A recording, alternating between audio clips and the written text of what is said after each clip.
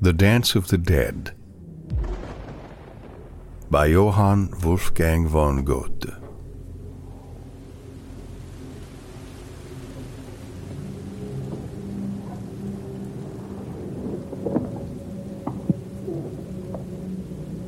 The warder, he gazes through the night on the graveyards under him lying. The moon into clearness throws all by her light. The night with the daylight is vying. There's a stir in the graves, and forth from their tombs the form of a man, then a woman next looms, in garments long, trailing, and snowy.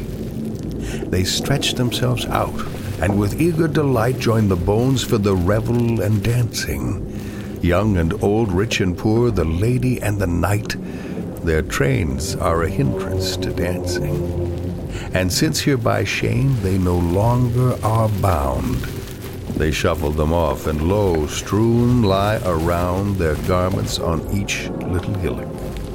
Here rises a shank, and a leg wobbles there with lewd diabolical gesture, and clatter and rattle of bones you might hear, as of one beating sticks to a measure. This seems to the warder a laughable game. Then the tempter, low whispering, up to him came. In one of their shrouds, go and wrap thee. 'Twas done soon as said. Then he gained in wild flight concealment behind the church portal. The moon all the while throws her bright beams of light on the dance where they revel and sport all. First one, then another, dispersed all are they.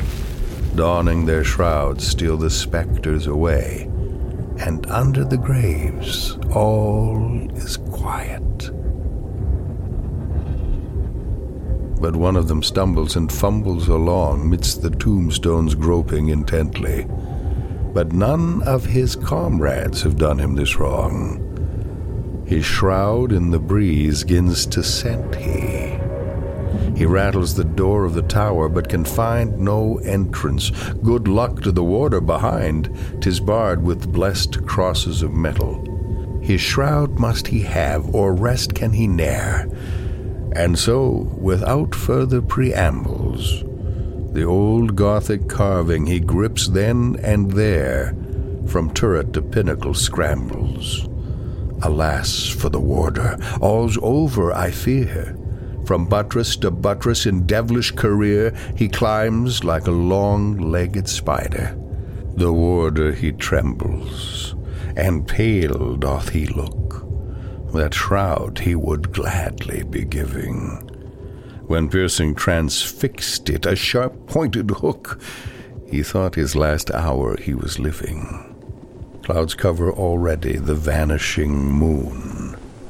With thunderous clang beats the clock a loud 1. Below lies the skeleton, shattered.